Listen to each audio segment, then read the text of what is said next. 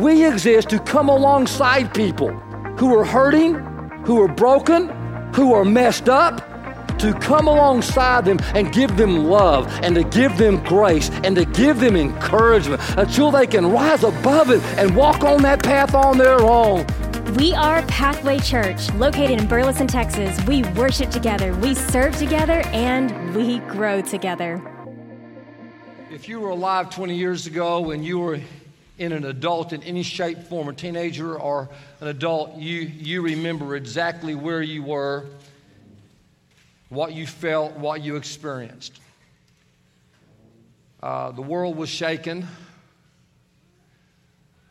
A lot of fear, a lot of anger, a lot of emotions. And it's amazing what happened without social media. There was no strong prevalence of social media. On Tuesday night, because it happened on a Tuesday, and here at Pathway, then it was St. Matthew, it was no different. The church house was filled. People were running to the church that night. At 7 o'clock, it was standing room only. We had the back doors open just to try to accommodate everybody. And people just had a need to know that there was something they were standing on that would not be shaken. That God could still be trusted. That when it feels like the world is collapsing around you, that God is still sovereign in the midst of the storm. That God is in control, that God is with us. That God is not the author of evil, but that God is a God of love, a God of mercy, a God of compassion, and He is with us even in the midst of. So I want to read here just a portion of the scripture that we read that night 20 years ago to begin this time together. It's from 2 Corinthians chapter 1, beginning at verse 3. It says, "Praise be to the God and Father of our Lord Jesus Christ, the Father of compassion, the God of all comfort, who comforts us in all our troubles." If you're here this morning or you're watching online, you're from a hospital bed, you can't get out, you're in your home, you're in the hospital, you're battling COVID. I mean, you're fighting somehow, but you're watching, you're listening. Please hear this again. Our God is a God of all comfort who comforts us in all of our troubles, so that we can comfort those in any trouble with the comfort we ourselves receive from God. For just as we share abundantly in the sufferings of Christ, so also our comfort abounds through Christ. If we are distressed, it is for your comfort and salvation. If we are comforted, it is for your comfort, which produces in you patient endurance of the same sufferings that we suffer. We don't want you to be uninformed, brothers and sisters, about the troubles we experienced in the province of Asia. Here's what we're saying this morning, Pathway Church. We do not want you to be uninformed about the troubles we experienced in the United States of America 20 years ago. We were under great pressure, far beyond our ability to endure, so that some of us despaired of life itself. Indeed, we felt like we had received the sentence of death. But this happened that we might not rely on ourselves, but rely on God who raises the dead. And on that day, we were reminded that we rely upon God, not upon towers of glass and steel, not upon prosperity, not upon any president, not any governing party, but our hope is in God and in God alone. We are very fortunate this morning to have a gentleman who was in New York City working in that area right there where the Twin Towers were, to come and share his story of faith, his story of hope. And so I'm going to ask you to give if you're in the house and even online, down at the bridge and over in the sanctuary, a pathway welcome to Darren Kinder. Darren, come on up here, and we welcome you to Pathway Church this morning. Good to see you, brother. Good to see you. Okay, Darren is in the Secret Service. That means he's got lots of secrets. Could you just tell us one? No. I didn't think so. But more importantly, Darren is he's a husband, he's a dad. We got a picture here of his family up here. Not bad. Yeah, a pretty good-looking family. Can you real quickly introduce us to your crew there? Yeah, those are my 4 sons. I should probably know their names. Samuel there is on the end. He's on the left. And then on the other end he's 15. On the other end is Nathan. We call him Nate. He is 13. And then Ben is in front of me. He's 10. And young Daniel is in front of my lovely wife, Heather. He is 8. And that's my wife, Heather, of, 23 plus years. 23 plus years. And even more importantly is that Darren is a follower of Jesus Christ. And so he comes to share his story of that day on 9/11, but also to share, what God did in his life. So without any ado, I just want us to get to the meat. Hey, let's go back to that day at Tuesday morning, because that's where a lot of people are this morning. They're remembering where they were, what they experienced. Tell us your story, could you please? Sure. I was in the World Trade Center, my office. I worked for the Secret Service at the time, as I do now. And my office was in the World Trade Center. We were in 7 World Trade Center, which is the third tallest building in the complex. There were 7 buildings in the complex, and the 2 towers obviously were in the middle. And then we were 7 World Trade. There's a new 7 World Trade now, but 7 World Trade then was just right across the street from the North Tower. And I was there. We had a big, huge office meeting that day. This really important thing coming up, and we were all wearing suits and stuff, and I had just finished exercising in our gym, and I had my suit on, and we were ready to start the day when we felt a rumble, felt a shake, and, moments later we were being told to evacuate, not knowing what was going on. So I just went outside. Me and a bunch of coworkers, we climbed down the 9 steps, 9 floors, and I walked across, and from here, maybe to the sound booth there, maybe a little further, is the North Tower, the north side of the North Tower where that first plane had hit. But you didn't know Didn't know it was a plane. I'm looking up, I'm seeing flames pouring out, and all I'm thinking of, Rick, is that's not an accident. That's not a gas leak or something. I don't know if it was my training or just my instinct. I was like, I knew, I'm a student of history. I knew 1993 they already tried to bomb the World Trade Center and bring it down. So I just thought that was bombs or something like that. I did not know that 737 had crashed into the building, nor would I know that for the entire day, to be honest. Which led to a lot of my poor decision-making that day. But, so we just, what are we going to do? What are we going to do? We're just going to do the next thing. That's part of my message is, man, sometimes you just got to do the next thing. Whatever's in front of you, not knowing the bigger picture. And we certainly didn't know the bigger picture. We ran upstairs. We grabbed these huge first aid kits that we had for work. And we just grabbed about 10 or 15 of them, came down to the street. We saw the ambulances and so forth were marshaling about a block away on the West Side Highway. We said, go, let's do that. So maybe 20, 30 of us, I'm not sure how many. We all just started working, just started doing the next thing. I'm working on this woman who has a really badly burned arm. She had been, if you can imagine, she had been burned by jet fuel falling from the sky. That was on fire. And she was burnt almost to the bone. I didn't know what to do. This paramedic is, kind of yelling over his shoulder, telling me what to do as he's working. And I'm just focused on her when, bam, just a massive explosion happened. An explosion that knocked me to the ground. I didn't know what had happened. I'd look up and I just see flames everywhere. I see debris. I see parts of the plane that I didn't know was a plane. It was just madness. It was just crazy. Now, that second plane came in lower than the first plane, which is why that tower came down first. But I didn't see a plane. I didn't hear a plane. I was just so focused. Now, mind you, I'm about 60 to 70 yards from the base of that South Tower. So danger close is not even putting it in a good context. So we just scattered. All of us scattered like ants for cover, and I found myself under this metal portico with two other coworkers of mine, two other agents, and one of them said, we need to go in the World Trade Center and help people get out. Okay. Let's do the next thing.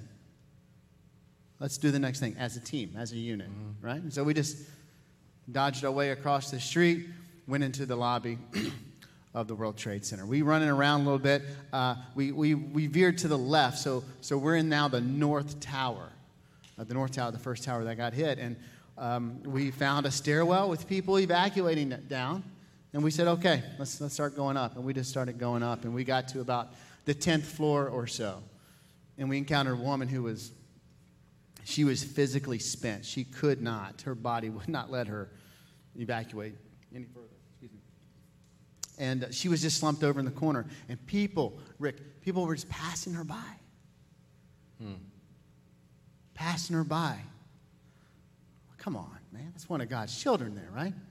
So I said, hey, you two keep going. The guys I was with. You guys keep going. You keep looking. I'm going to grab her and take her down. I'll meet up with you. So I grab her. I get maybe a few steps. I realize I can't do this on my own. And I grabbed just a random stranger, literally by the collar, and said, hey, you're helping me. And we carried this woman 10 flights down. And we handed her off to some paramedics who were there at the lobby, at the base level. At that point, I said, I need to go find my guys. And that's really a lot of my motivation that day. I said, okay, let's go up. So I started climbing the stairs again.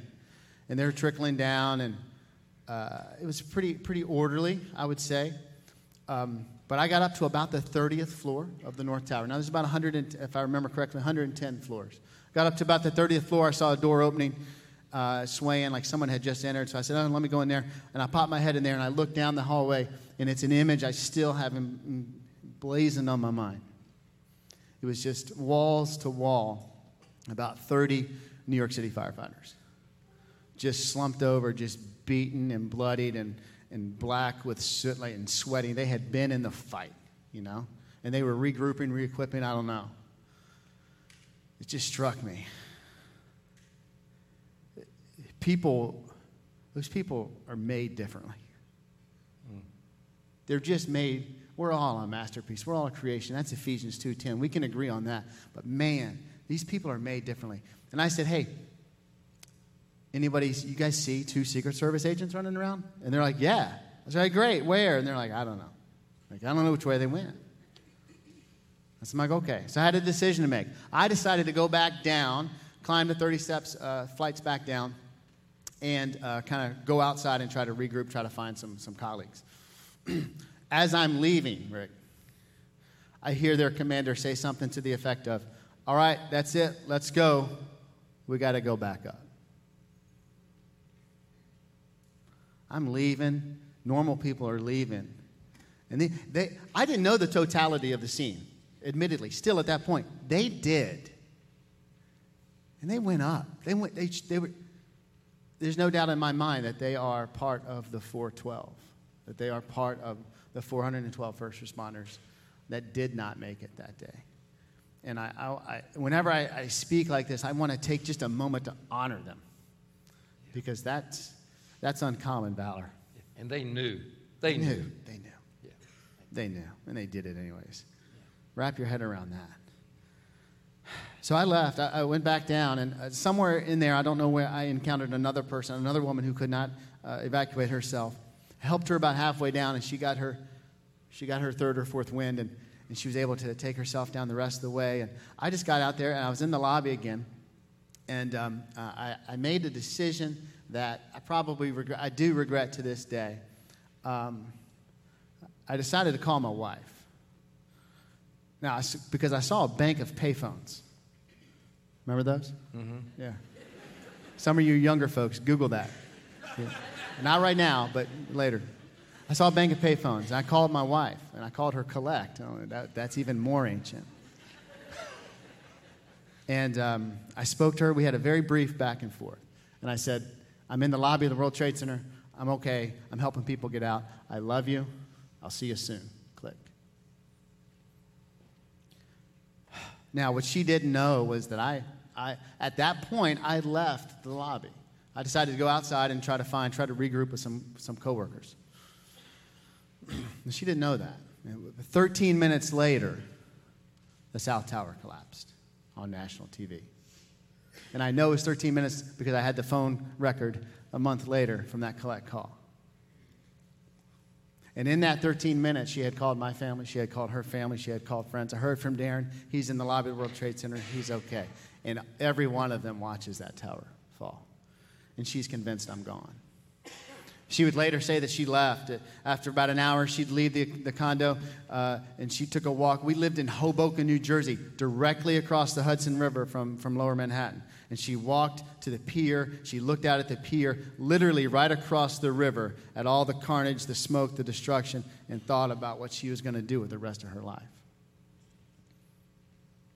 But I wasn't in there.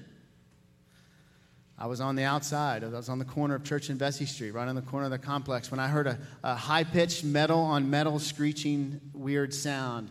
And I said to a police officer, "What is that?" And she said, "I don't know." And just as I looked up, I saw the top of Tower 2 buckle and begin to fall. Now, I am less than 100 yards from the base of that tower. Game over. That's my first thought. I'm gone. My second thought, which I'm convinced was the Holy Spirit, was run. And I listened. And I ran. I just started running as fast as I could. Back then I was pretty fast, Rick, but I'm running. And it was no use. It was just, I hear the pancaking of those floors, each one louder. And then I hear the freight train, just the of that cloud. And man, I'm in the intersection. I see a fire truck. And I was like, "Self, get under that fire truck. Get under there because the world's coming down on you." I took a step in that direction, and for reasons I didn't know then, but I do know now, I kept going straight. And then maybe less than half a block later, I see a coffee cart. I see like a donut truck. I said, "Get under there because it's getting worse." And I took a step in that direction, and then for whatever reason, I just kept going straight. And then right after that, the cloud took me. And the day became night. And my mouth, my eyes, my ears, everything was just filled with junk and pulverized concrete or whatever. But right before it took me, just large chunks of debris started falling all around me. Then it took me over, and it sounded like cars falling out of the sky. So I'm running. I'm still running in the darkness. I'm tripping. I'm falling. I'm hitting things. After about 30 seconds or so, I'm out of that danger zone. And I see this strangest thing. I look out of the corner of my left eye. I see sunlight. I'm like, sunlight? I walk across the street. I can't tell it's a street, but I walk across the street. And now I realize I'm looking north up an alley. And at the other end of that alley is sunlight. I'm like, yeah, out of here. Let's go to the sunlight. But the Lord stopped me in my tracks right then and there. Because I got to describe to you, that cloud suffocated. It was like a blanket that suffocated all noise. Except for the screams. The cries in the darkness. I'm hurting. Someone help me. Where am I? I can't see. Please, somebody come to me. Where am I? These kinds of things. And I just stood. I stopped. I turned around. I stood at the top of my injured lungs. I began to yell, "Follow the sound of my voice. There's light this way. Follow the sound of my voice. There is light this way. Go to the light." You following me? And people started making their way to me. 10, maybe 15 people finally made their way to me. And as they made their way to me, I would just shoot them up the alley. Go north. Go to the light. Go to the light. Go to the light. Brothers and sisters, ain't that a beautiful metaphor for our role, our mission on this earth is to point people to what? The light. The light of the world. We are the light of the world. We carry that. We are ambassadors of light. So if I would just take a pause in my story right now, I would encourage you, I would challenge you. In all walks of your life, in your sphere of influence, be the man, be the woman pointing people to Jesus. Be the man, be the woman pointing people up the alley. Matthew 5, he says that we are the light of the world, a city upon a hill. Let your light shine before men. That's our goal. That's my challenge to you.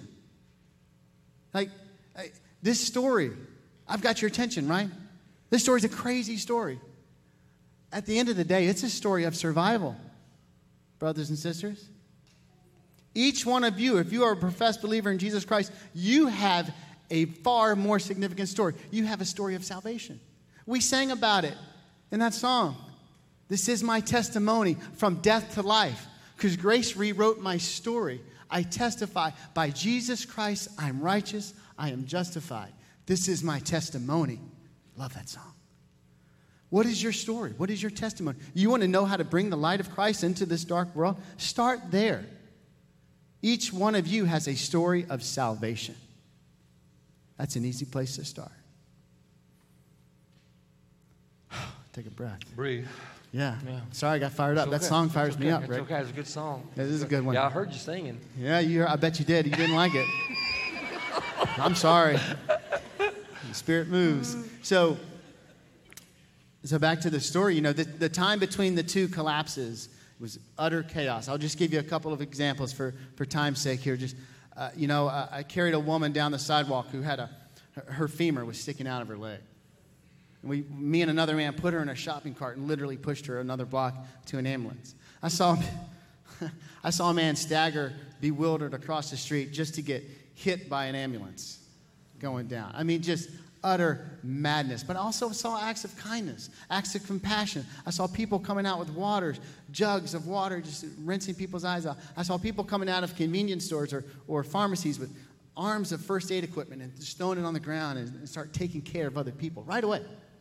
Right away. Untrained people. Untrained people. People that were just doing the next thing that was in front of them, that were answering that call. Just like at 8:46 when the first plane hit, the men and women, those 412, answered the bell. Todd Beamer. Are you kidding me? Let's roll. Yeah. Well, I'm not going to let more people suffer and die. We're going to take over this plane. Yeah. I mean,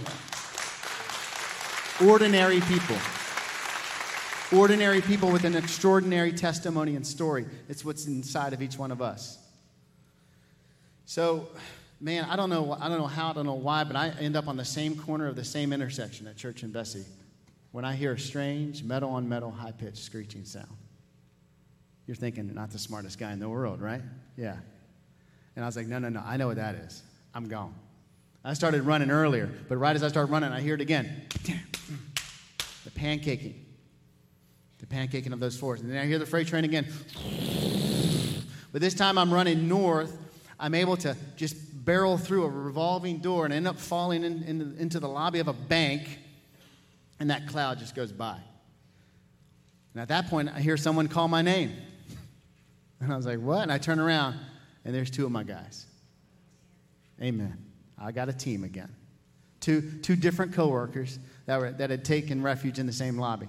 We wait about 10 or 15 minutes. We go back out. And we just form a search party. It was about 7 or 8 of us looking for people, and unfortunately, we were just finding bodies. And we're in the intersection of Church and Vesey, and brothers and sisters, I just want to put this upon you. The Lord put me on my knees in that intersection because I looked across the intersection and I saw that fire truck that I was going to slide under. Guess what? It was obliterated. It was flat on the ground. The wheels were out. Had I gotten refuge under that thing, I would have been dead. I walked a half a block to find that coffee cart that I was going to get on. I couldn't find it. There's so much destruction. I would have been dead. So I didn't know then, but I certainly know now that the Holy Spirit was guiding my steps that day and saving me for a purpose.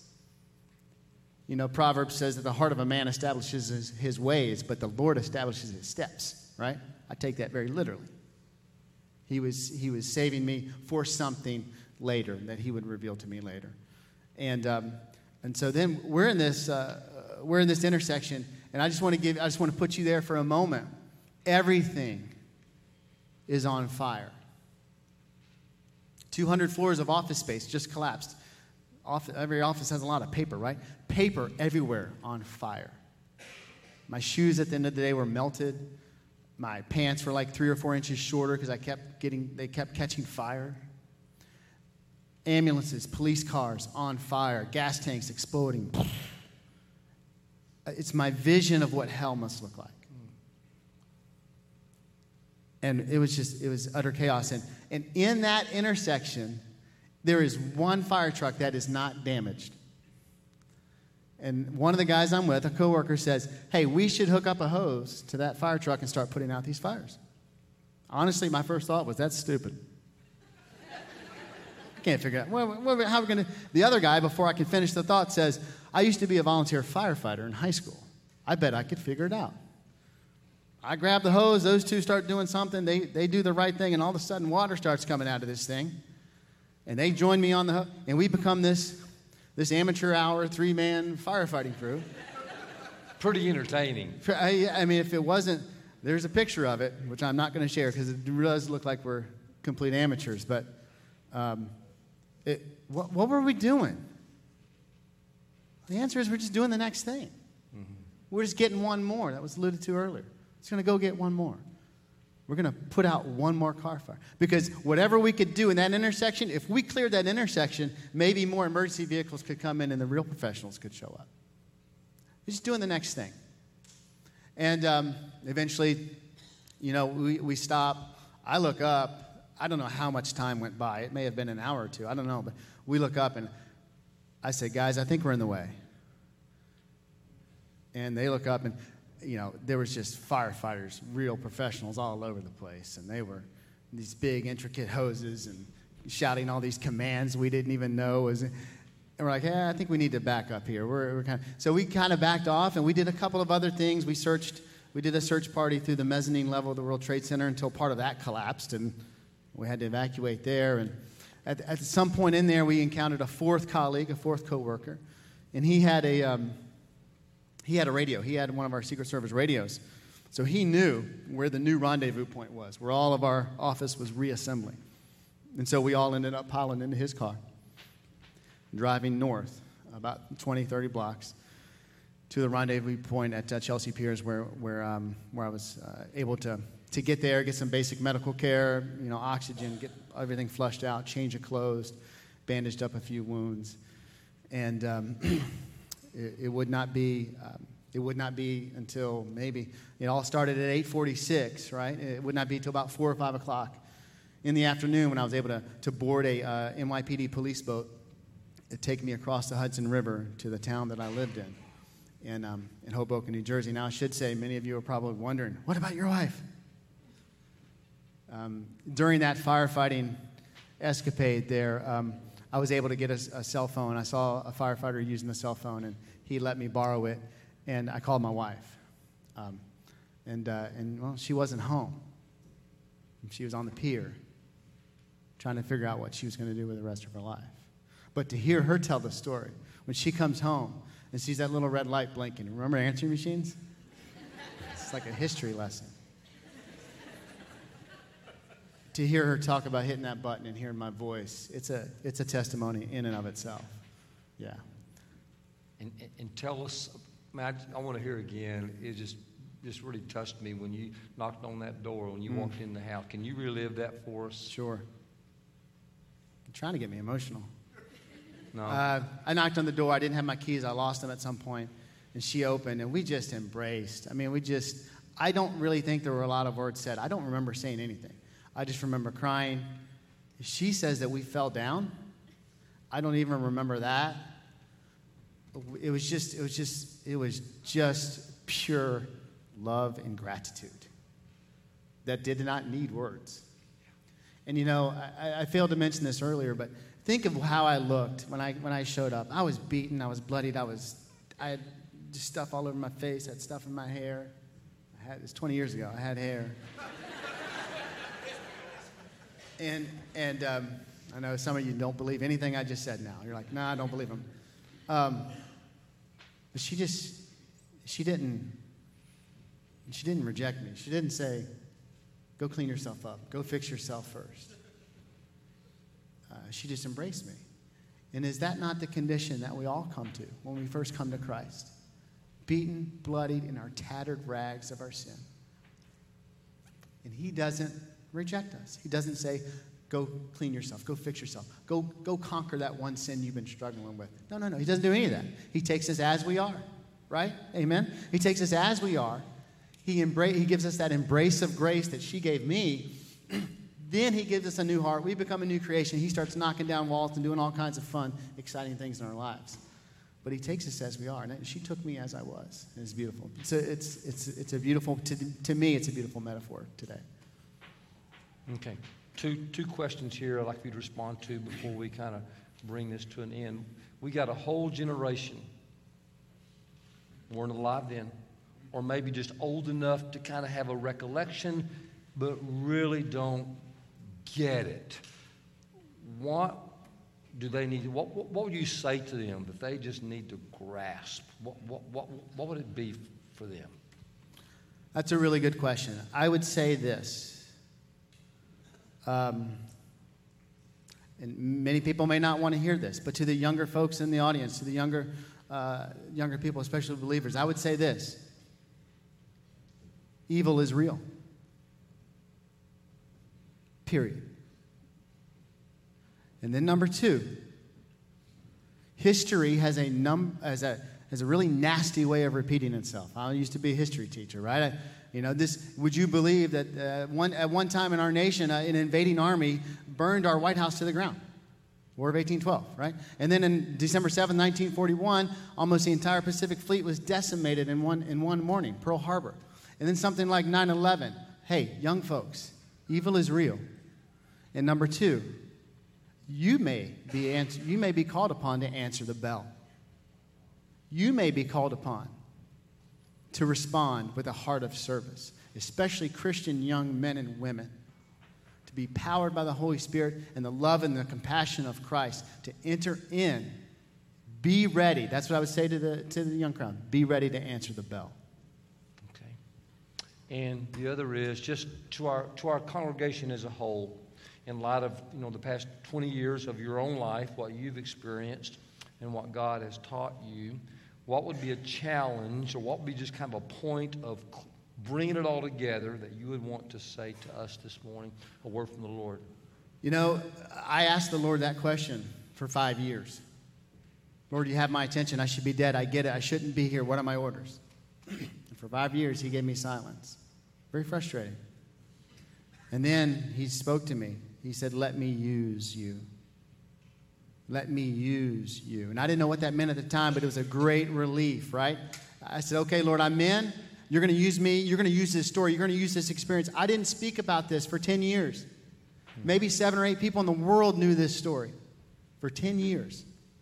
And then he just he put a fire in my belly and a message on my heart to share, to bring in this awful story, in this awful experience of this awful day, to bring the light of Christ and to bring a gospel message.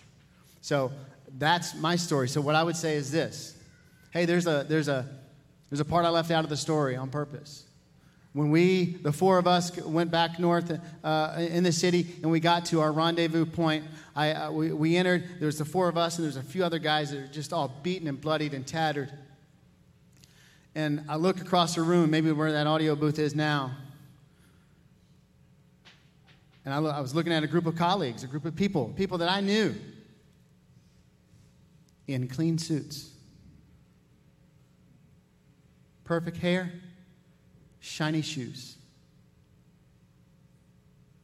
And they're looking across the room at us, and I could see the expression on their face. Where have you been? Me and the guys I was with, we're looking across the room, and what are we thinking? Where have you been? So here's my challenge, brothers and sisters in Christ. Tomorrow is not guaranteed. The scripture says our life is but a whisper. Something like 9/11 should teach all of us that. Wouldn't it be a shame? Wouldn't it be a shame to end your walk on this earth, to leave this world when your days are up? Wouldn't it be a shame to be in a clean suit? I'll hearken back to the song we sang earlier. I'm not dead. So God's not done. You're not dead. So God's not done with you. And I would say, get your suit dirty. Whatever the Holy Spirit, whatever He convicts you of, whatever moves your soul, whatever issue, whatever struggle, whatever pain, whatever suffering in this world, in the community, in your church, wherever it may be, whatever stirs your soul, act upon it. Roll up your sleeves and get your suit dirty. Bring the light of Christ into the darkness. The culture's dark and it's only getting darker. Right? My friend, she uses this metaphor. He said, you cannot enter a dark room, open the window, and shovel the darkness out, correct? It's not how it works. You got to what? Bring the light in. So I would say get your suit dirty. Bring the light of Christ wherever the Spirit moves you. Don't die in a clean suit. The time is now. The time is now. Can we say thank you to Darren for being here and sharing his story today? Thank you, Darren. Thank you.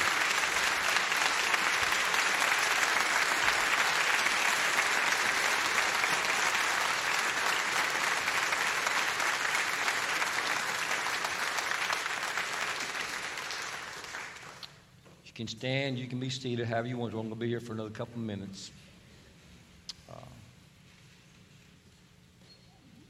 You know, we've all had towers in our lives fall.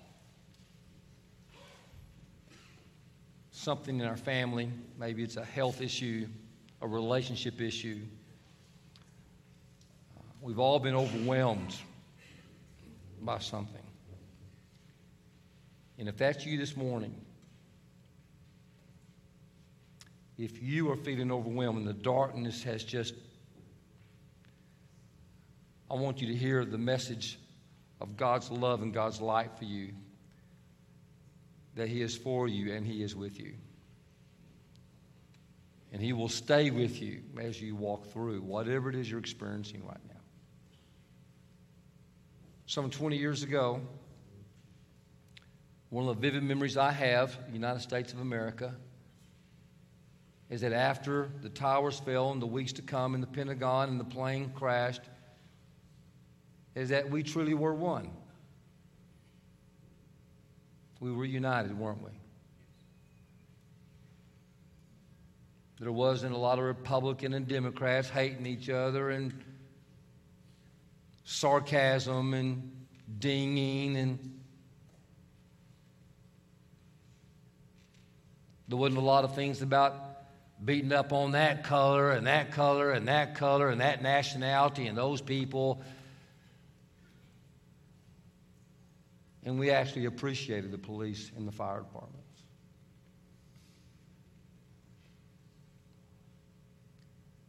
I know we're just one small little church in a big old nation.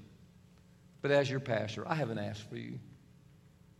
Please stop being a part of everything that divides us. Please just stop the rhetoric. Please just stop the sarcasm. Please just stop the blaming and the shaming. Please just stop and be a part of pointing people to the light of Jesus Christ by the way you manage your own life in a very dark world. Could you please do that? I just ask you. Just be a part of the solution, please. I'm going to invite you to stand. If you're watching at home, you want to stand, you can. If you're where you are in the world, you're with Bridge down there downtown Fort Worth, you want to stand, go ahead and do so. And I'm going to end by just reading the first two verses of the scripture that we ended that night on 20 years ago, Psalm 46. God is our refuge and our strength, an ever-present help in trouble.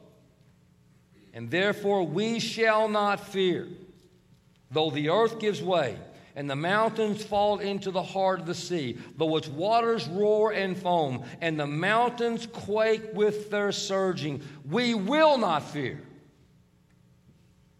because we stand on the truth of who God is, and we live in His light. God, we thank you for your great love for us.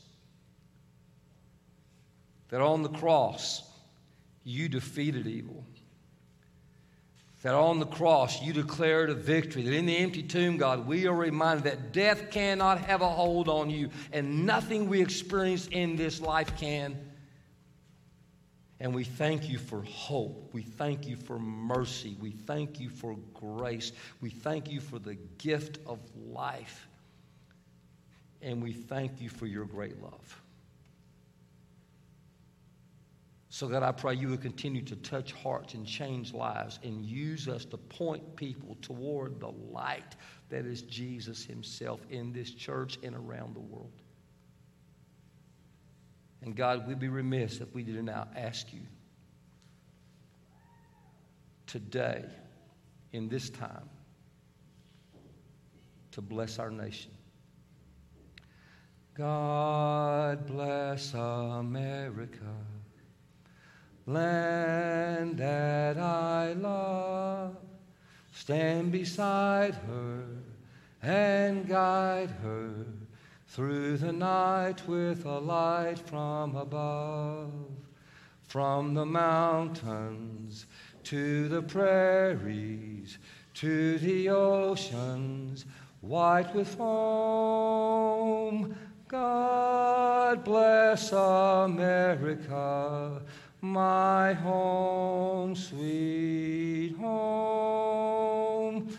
God bless America, my home, sweet home. Amen. Thank you for joining us. If you would like more information on Pathway or to get connected to a ministry, visit our website at pathway.church. We look forward to growing with you as we worship together. God loves you. God is with you.